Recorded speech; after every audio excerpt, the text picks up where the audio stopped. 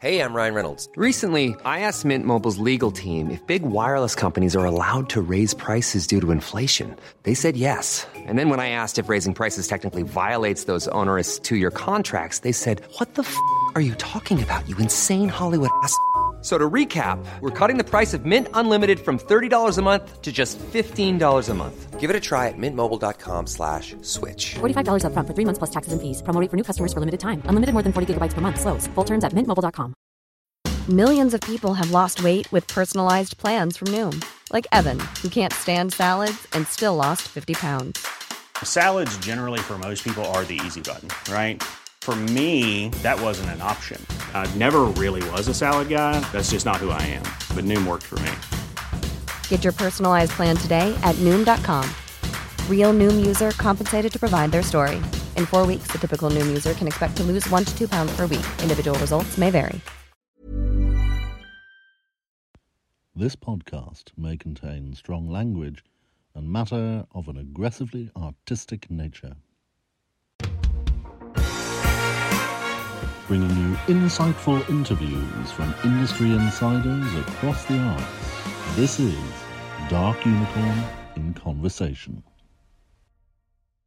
Hello, and welcome to Dark Unicorn in Conversation.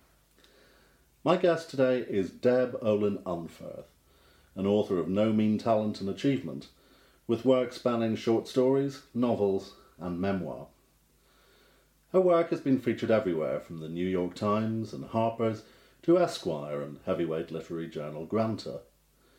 She is a multiple winner of the Pushcart Prize, a recipient of a Guggenheim Fellowship, and a finalist for a National Book Critics Circle Award for her 2012 memoir Revolution.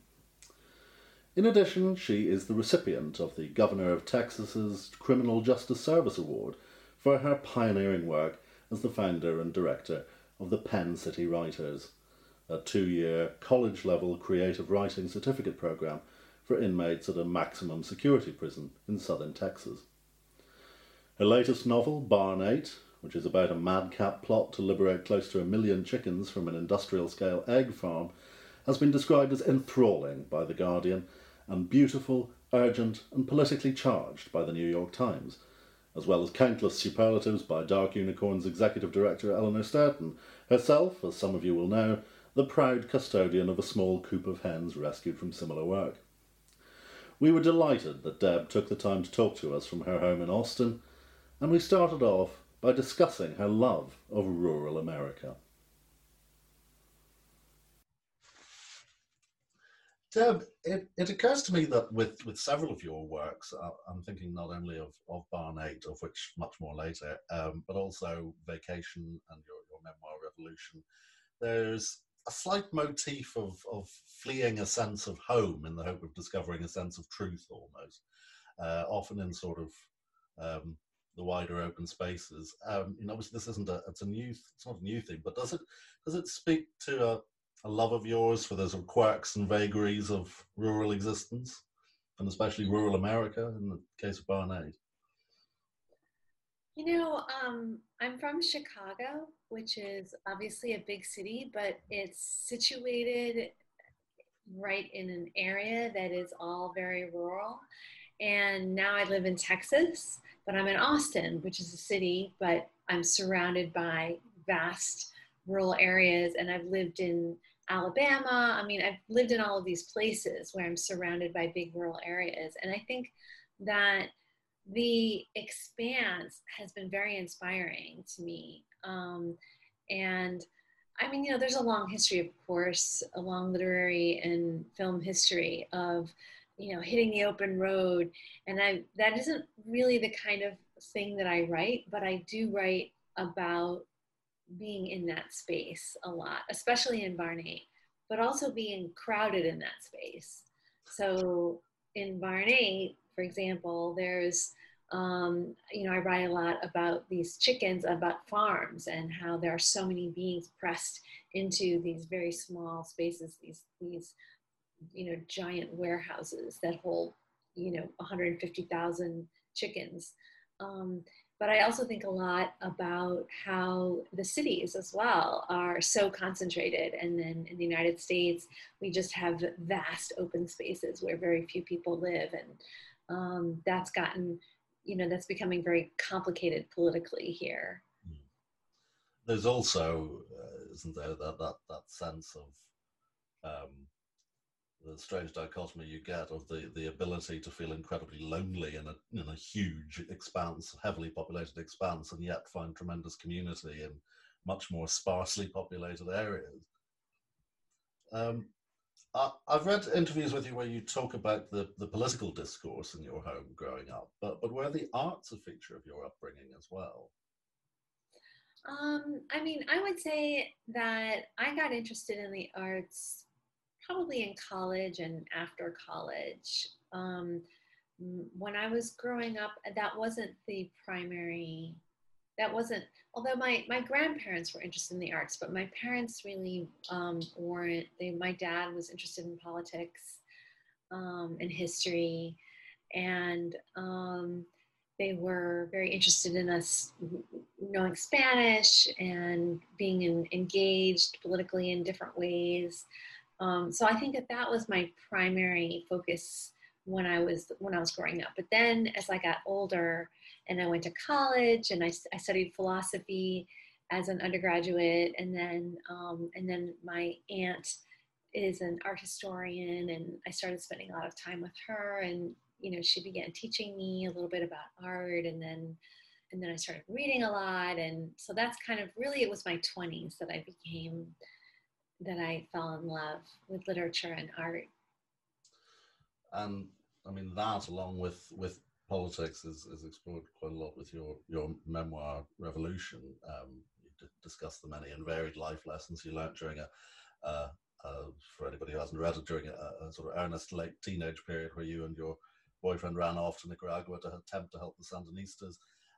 You wrote this following quite a gap between the events and writing, obviously, but did you find when you were writing it that period is still teaching you lessons which you're still learning? Yeah, definitely. Do you mean the period that I was in Central America? Yeah. Yeah, absolutely. I mean, so when I was a kid, my grandmother had a house in Mexico that she lived in, and we would go and stay with her. And so I wound up learning Spanish. When we would go to school, I went to school in Mexico on and off for many years. And so I learned Spanish. And so and actually I went to El Salvador and Nicaragua when I was a little girl with my parents. So then when I got older and dropped out of college to try to get involved in the revolutions of Central America, it already felt familiar to me, the location, the place. And so it was already so much a part of who I was and my upbringing that so then when I came back and was studying philosophy and later art, that part of the world was still very much a part of my entire life. Like it never went away. And so then when I started going back later, wanting to write about it, it just felt like I was coming home in some way. It didn't feel, it felt like I had left home kind of, and now I was coming back. So for a long time, I felt like my life sort of straddled the two worlds a little bit. I feel less that way now because now I've been here in the United States for so long. But the politics never really went away. The politics have always continued to be a big part of my life. And in terms of social service, like I run this prison program here in Texas, and that came directly out of my childhood and then my young adulthood. It's just always been a big part of my life.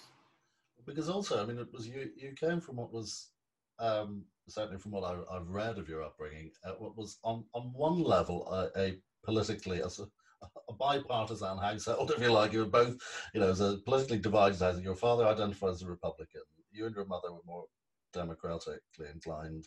Your brother identified as a libertarian. Am I right in saying all this? Have I misread? Whoa, you have done your research. Wow. I don't think my husband could say all of that. Well, I, my father was a Republican when I was growing up, but he actually, when they moved to Arizona, and they passed these crazy anti-immigration laws, and it just really pissed my dad off. And he was like, this country is built on immigration. And since my dad had spent so much time in Mexico and Central America, he took it really personally. And he started protesting. It was so crazy what happened, because he was just watching on TV all these protesters. I was there in Arizona visiting, and he was watching them at the Capitol. And he was like, I just feel like going down there and protesting with them. And he was like 70 at that point and a Republican. And I was like, Dad, let's go. So we went down there, and it was all very young people. They were all Latinx. There weren't any white people at this point. And my dad, my 70-year-old white dad, showed up, and they thought that he was a counter protester. So they were like yelling at him, and I was like, hey, no, he wants to be with you. And it was the weirdest thing. So they just invited him over, and he walked over there, and they gave him a sign, and he was like standing there with it. And it was like his whole life changed. It was this radical thing. Like, he started protesting every single day, and then he started going to meetings, and then he started knocking on doors, and then he started this this group to like help people become citizens. And he started this like boycott thing, and he was working, like, he had retired, but now he was working like 80 hours a week on this. I mean, it was insane. And and at one point he was standing there, and he was in one of the meetings, and they were talking about, I don't know, Republicans or something. And they said, well, you're a Democrat, right? And he just didn't say anything. And they looked at him, and they said, well, you're an independent, right? And he just stood there, and he was like, actually, I'm a registered Republican. But now he's not. Now he's a Democrat. But so he had this big transition. It's never too late to have that moment, is it?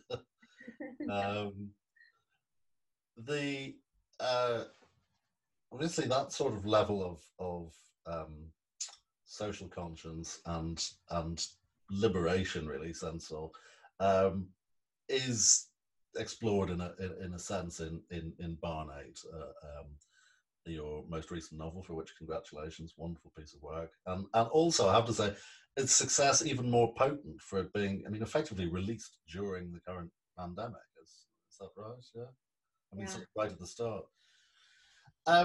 What drew you to poultry as a means of telling that story?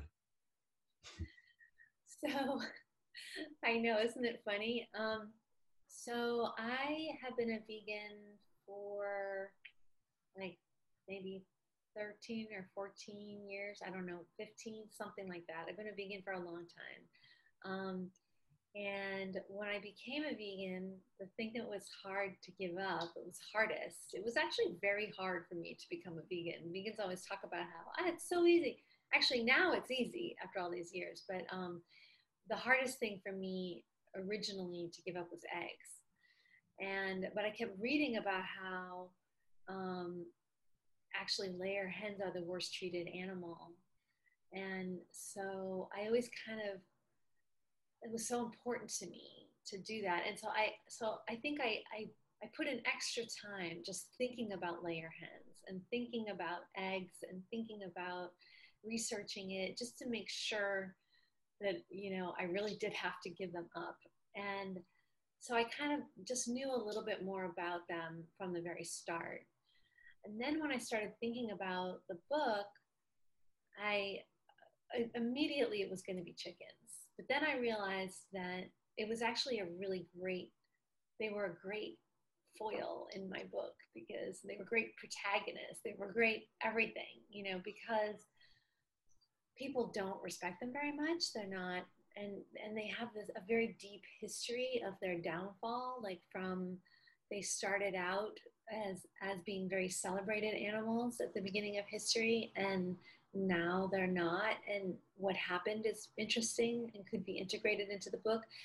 Also, people laugh about chickens like they're funny, and so the challenge of letting people laugh at them, but as the book goes on, having people have more and more sympathy for them until finally they're like horrified that they're laughing at them, but they're still laughing, but they're also feeling affection, you know, like that was a really fun thing to play with, you know, as characters in my book. Also just like chickens, like there's so many of them. So it was like such a challenge to think about how do you write about this huge community, you know, like it was just, there were so many interesting things when it came to writing about them. So. They are, yeah, but I can see how they would be a great choice as a foil for the book. I mean, it's Eleanor, who everyone who watches these videos will see at the start of the she does a little piece at the start of each video, has kept chickens now for a number of years, that she rescues ex-commercial lairheads and gives them a sort of half-decent retirement. And they have, they're tremendously sort of sassy animals, actually. They have great personality, and it did make for a very rich community of characters, effectively, in the book. Obviously, one of the themes which, I mean, has been a spur for you, and which one can't help but consider along with it, is the impact of factory farming, not only on animal welfare, but also on climate change. And we've seen artists and celebrities discuss this too. I'm thinking particularly of the sort of fairly recent We're All Animals campaign, with Joaquin Phoenix being photographed with a hen. Do you think literature and the wider arts community can be an equally effective voice to that of the world of science when it comes to affecting changes in attitude towards our environment? Yeah, I mean, I feel like they're all integrated. It's all about us sharing this planet and how that's going to work. I feel like the model for so long has just been, we dominate and destroy anything we want. You know, we own everything. We own even the water and the sky, and we own certainly every animal. And I mean, and that model is not working. It's not working for scientific reasons. It's not working for moral reasons. It's not good for us psychologically. Like, it's just not working for so many reasons. And so I feel like animal liberation and science and, you know, taking care of our environment are all intertwined. So.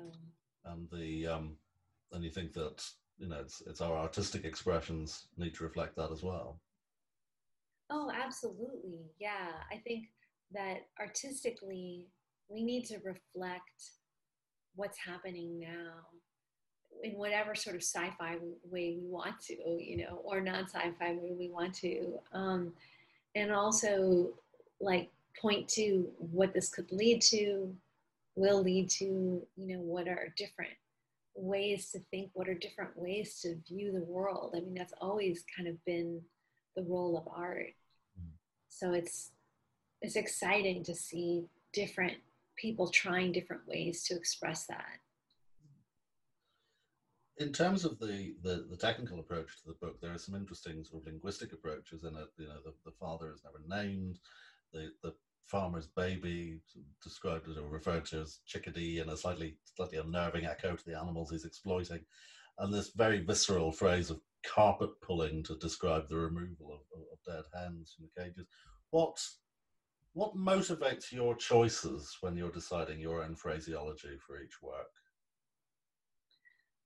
Well, I mean, I was raised to think carefully about words as a philosophy major.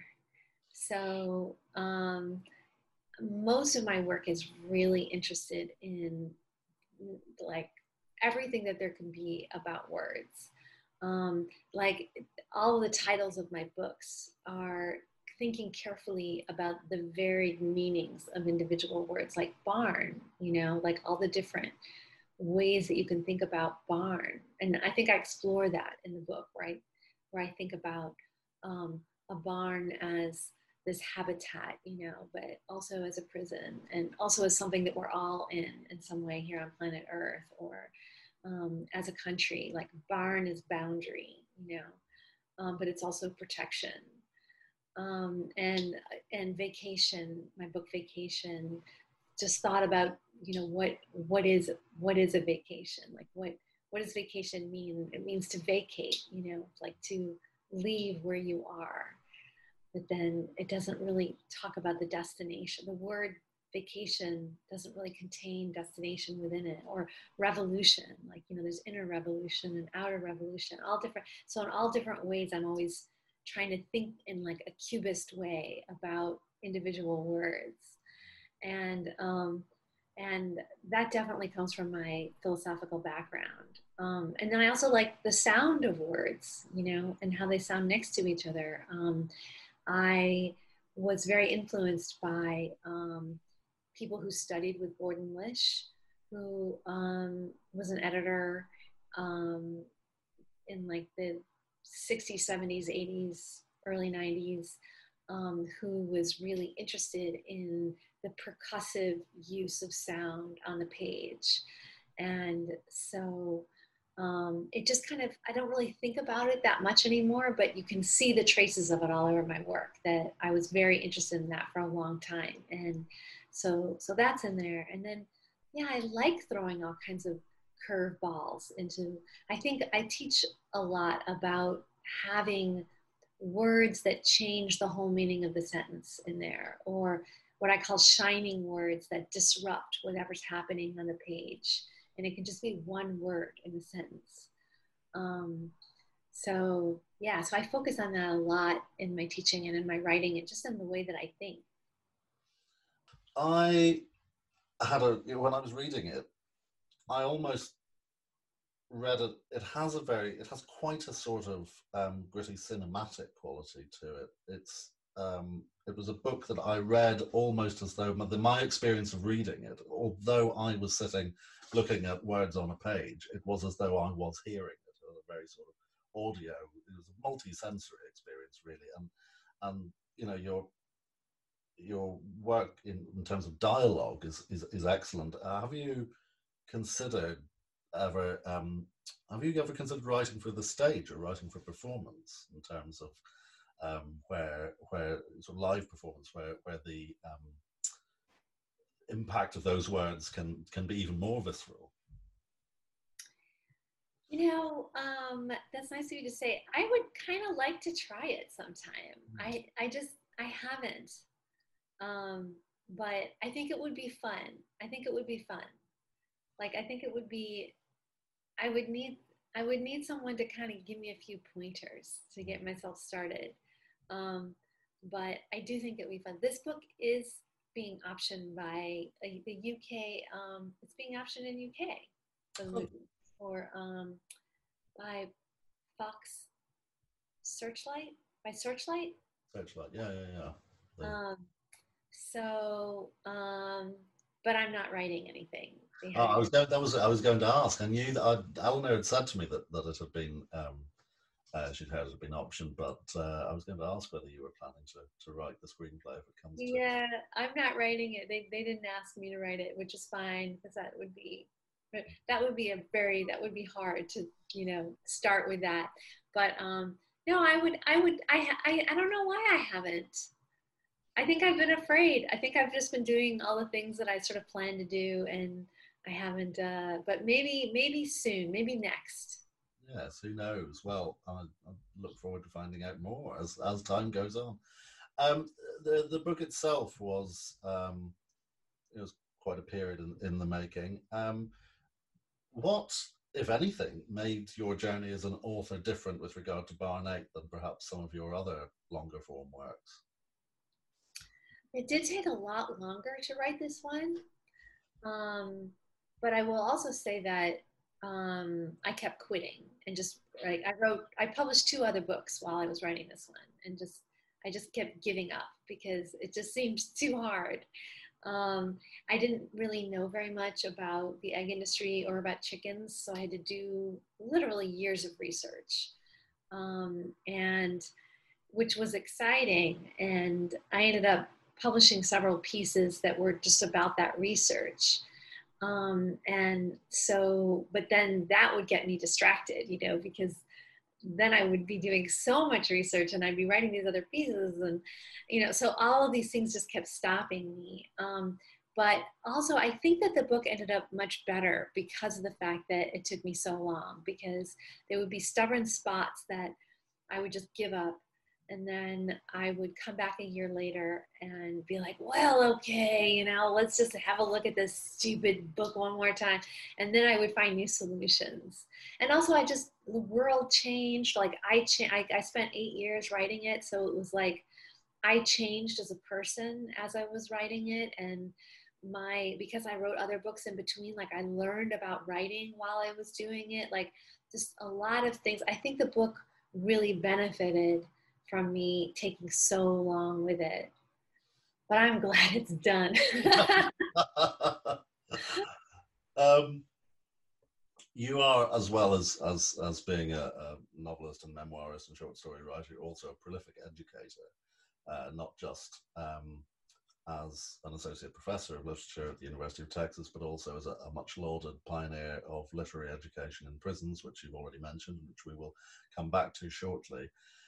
Certainly here in the UK, we've seen a huge deviation in public policy away from arts education to the benefit of STEM subjects, which is, for whatever rationale there may be for it, is also hugely frustrating for those of us that whose education is largely arts-based and who work in that sector. Do you have any fears for the future of the arts as an educational tool? I mean, I do worry a little bit because there's a similar thing happening here, but at the same time, I believe deeply in the power of liberal arts education and, and the arts as a way to learn to think, to build empathy, to help you understand the world. I mean, I feel like I can't imagine my life or the lives of anyone I know without the art that they paid attention to and thought about and studied and interacted with and created. I mean, it's just, I'm a little bit afraid, but I also feel like it's just so essential. Like I just I don't even want to imagine the dark world that this would be without just art everywhere and so much a part of everything that we do. I agree. You also live in Texas, which is a state that has been badly hit during the current pandemic. How has that affected your teaching work? And do you think that the college experience particularly can recover from the changes that have had to be made? Man, I hope so. I mean, so yeah, we are basically still locked down.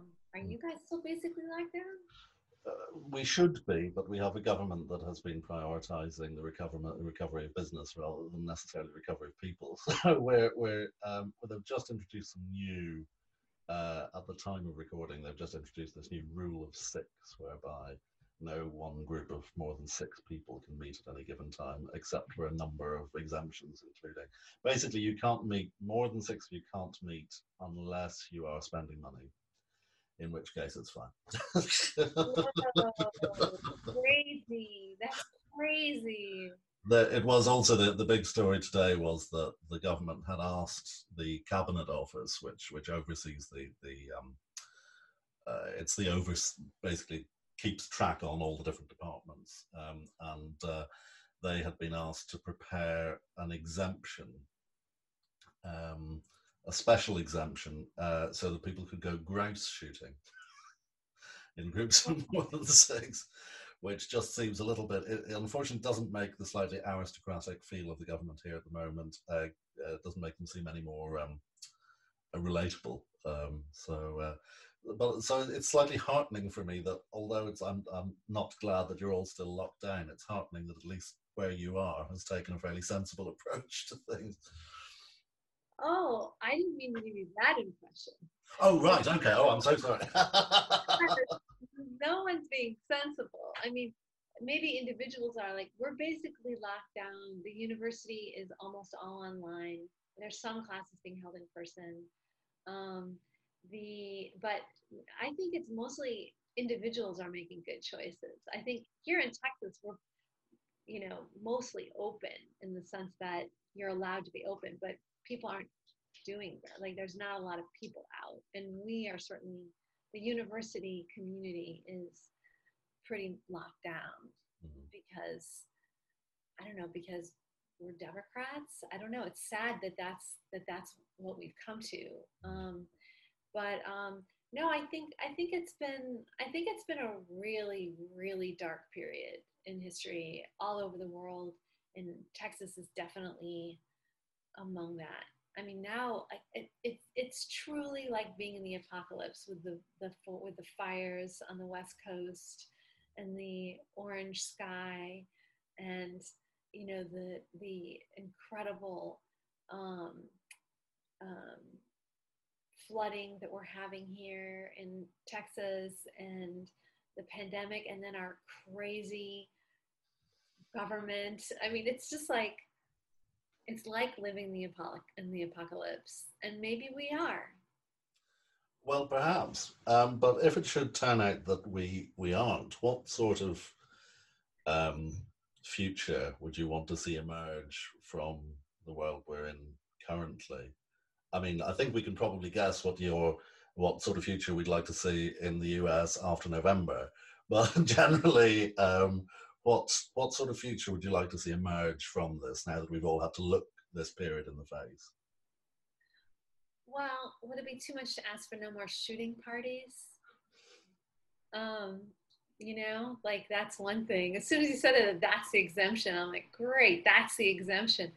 I think, what kind of future would I like to see? I mean, it seems like any future that I would ask for is completely untenable. I don't think that we're gonna become better people. I don't think that we're gonna turn around and do the right thing. I don't think that we might try to figure out some ways to stay alive on this planet. Whether it be ways to reduce carbon emissions.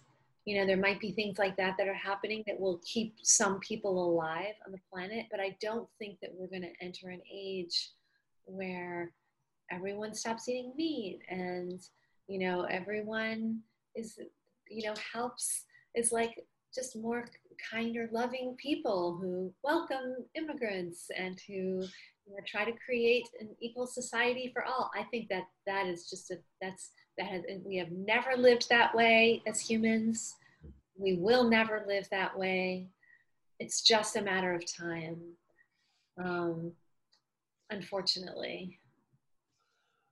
But looking at the short term in terms of how people's lives can be affected by the work that you do, you, as we've already mentioned, you work with maximum security prisoners, teaching creative writing through your Penn City Writers program, which has been very rightly applauded, and you've, I believe, received an award from the governor for that.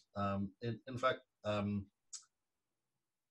my colleague Eleanor has alluded to similarities that she's seen between your program and the world that Margaret Atwood has created in her book Hagseed, which your thoughts are welcome on that if you've read it. I don't know if you have.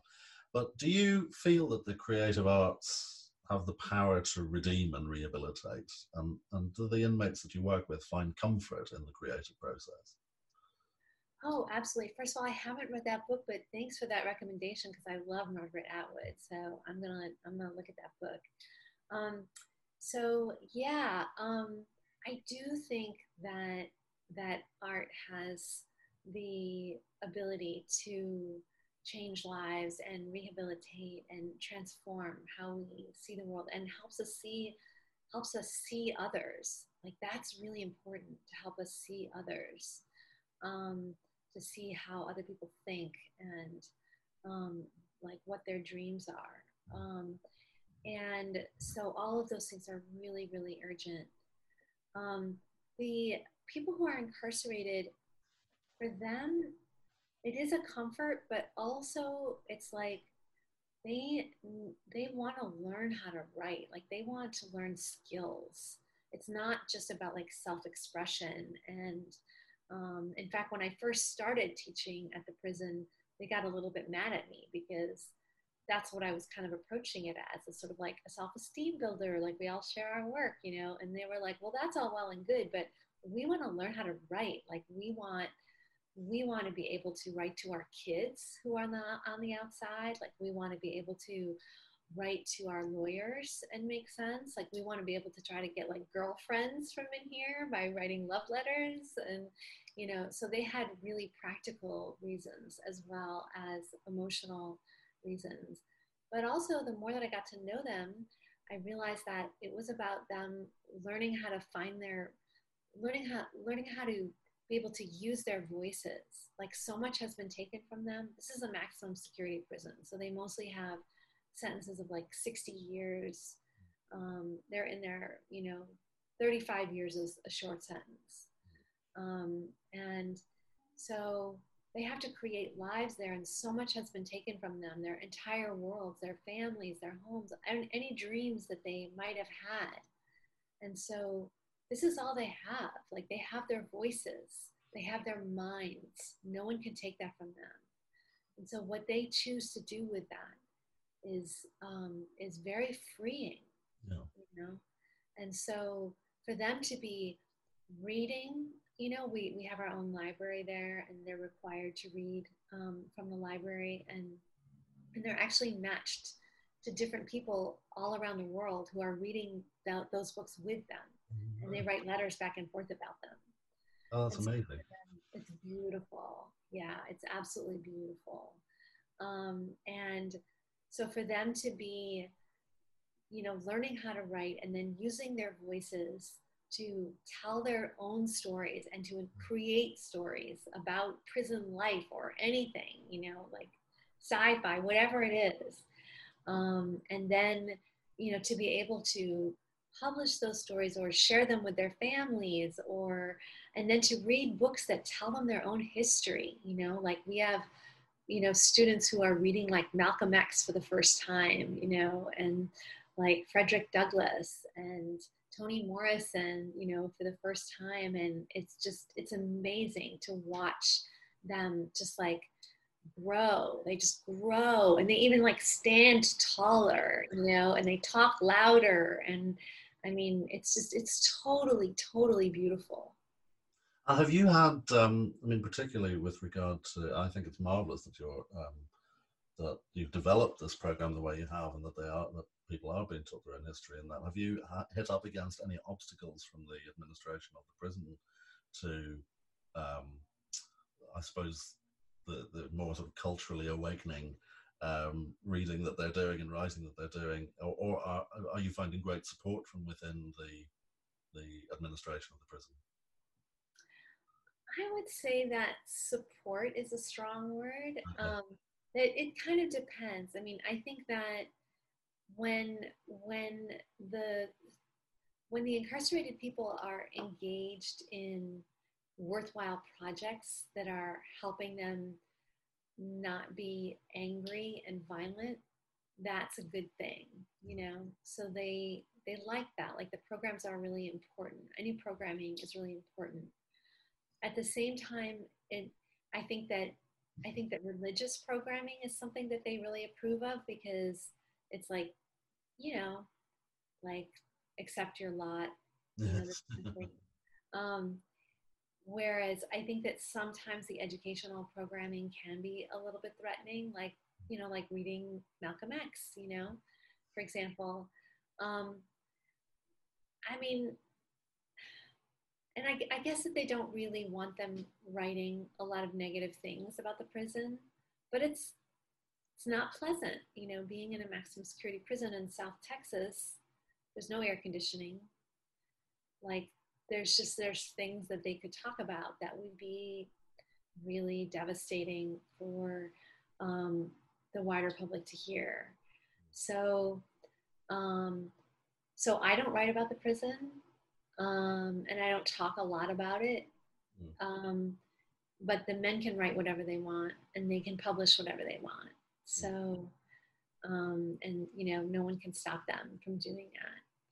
But also, I mean, I do appreciate that the administration has let me come for so long. I mean, they have been pretty supportive overall. Well, long may it continue. If you yourself were, whether incarcerated or certainly it was, I had initially put it down as what would be your desert island book. But if you were on your own somewhere and could only read what was available to you, what would you choose to read? Oh, geez, that's so hard. I mean, I guess one thing I would like would be the most updated editions of those like giant like Norton anthologies that have like whole novels in them and tons of poetry and tons of work by all kinds of people, so that I would have a really nice collection. I feel like I could read Toni Morrison books so many times and always be learning more, so that I would love a collection of all the Toni Morrison novels.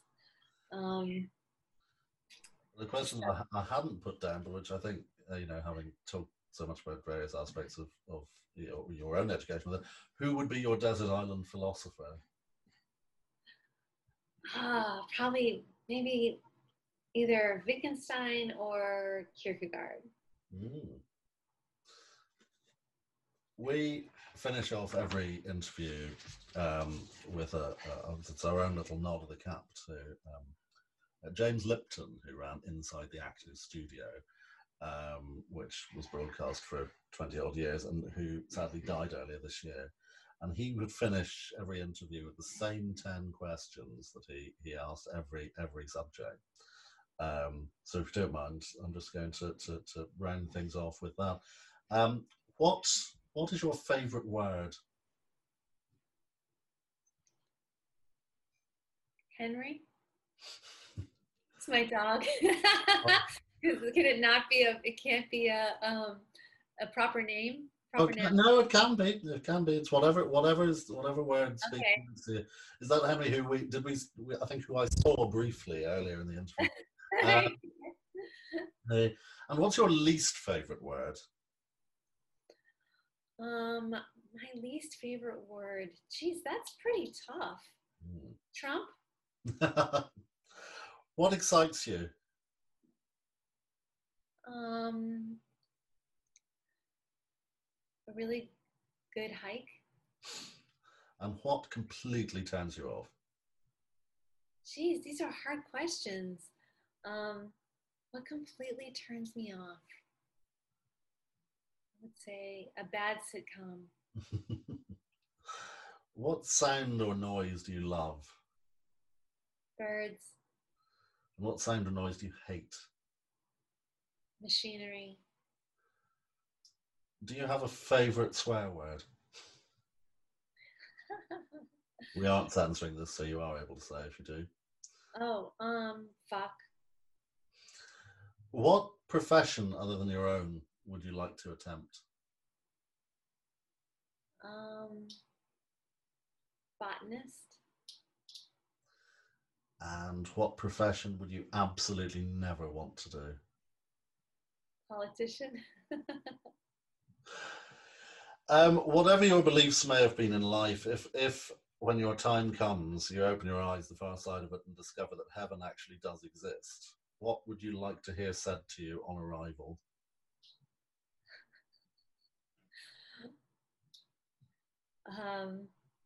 You get to stay.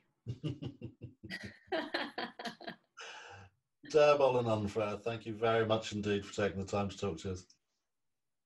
Thank you so much. This was so delightful. Our pleasure entirely. You've been listening to Dark Unicorn in Conversation with Deb Olin Unferth. The show was written, presented and edited by Paddy Cooper. Theme music by Curtis Batson. Special thanks to the estate of James Lipton. The show was executive produced on behalf of Dark Unicorn Productions Limited by Eleanor Sturton. COVID-19 presents one of the greatest threats to theatre in living memory. The performing arts need you now more than ever. Please, consider supporting our work by becoming a patron, with packages starting at just £50 per year to be a rainbow unicorn. Just visit darkunicorn.org. Science helps us solve problems, but creativity helps us cope with them. Please don't let the performing arts be another casualty of the pandemic. Thank you.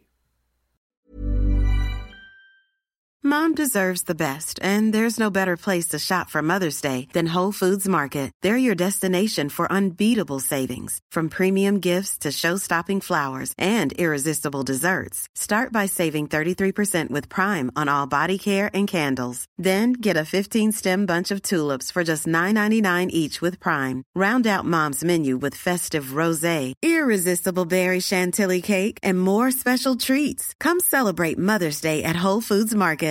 Hi, I'm Daniel, founder of Pretty Litter. Cats and cat owners deserve better than any old-fashioned litter. That's why I teamed up with scientists and veterinarians to create Pretty Litter. Its innovative crystal formula has superior odor control and weighs up to 80% less than clay litter. Pretty Litter even monitors health by changing colors to help detect early signs of potential illness. It's the world's smartest kitty litter.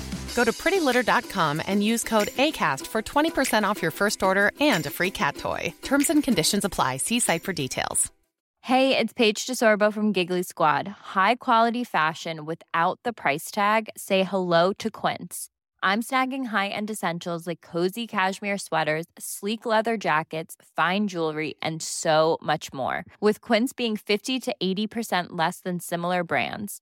And they partner with factories that prioritize safe, ethical, and responsible manufacturing. I love that. Luxury quality within reach. Go to quince.com/style to get free shipping and 365-day returns on your next order. Quince.com/style.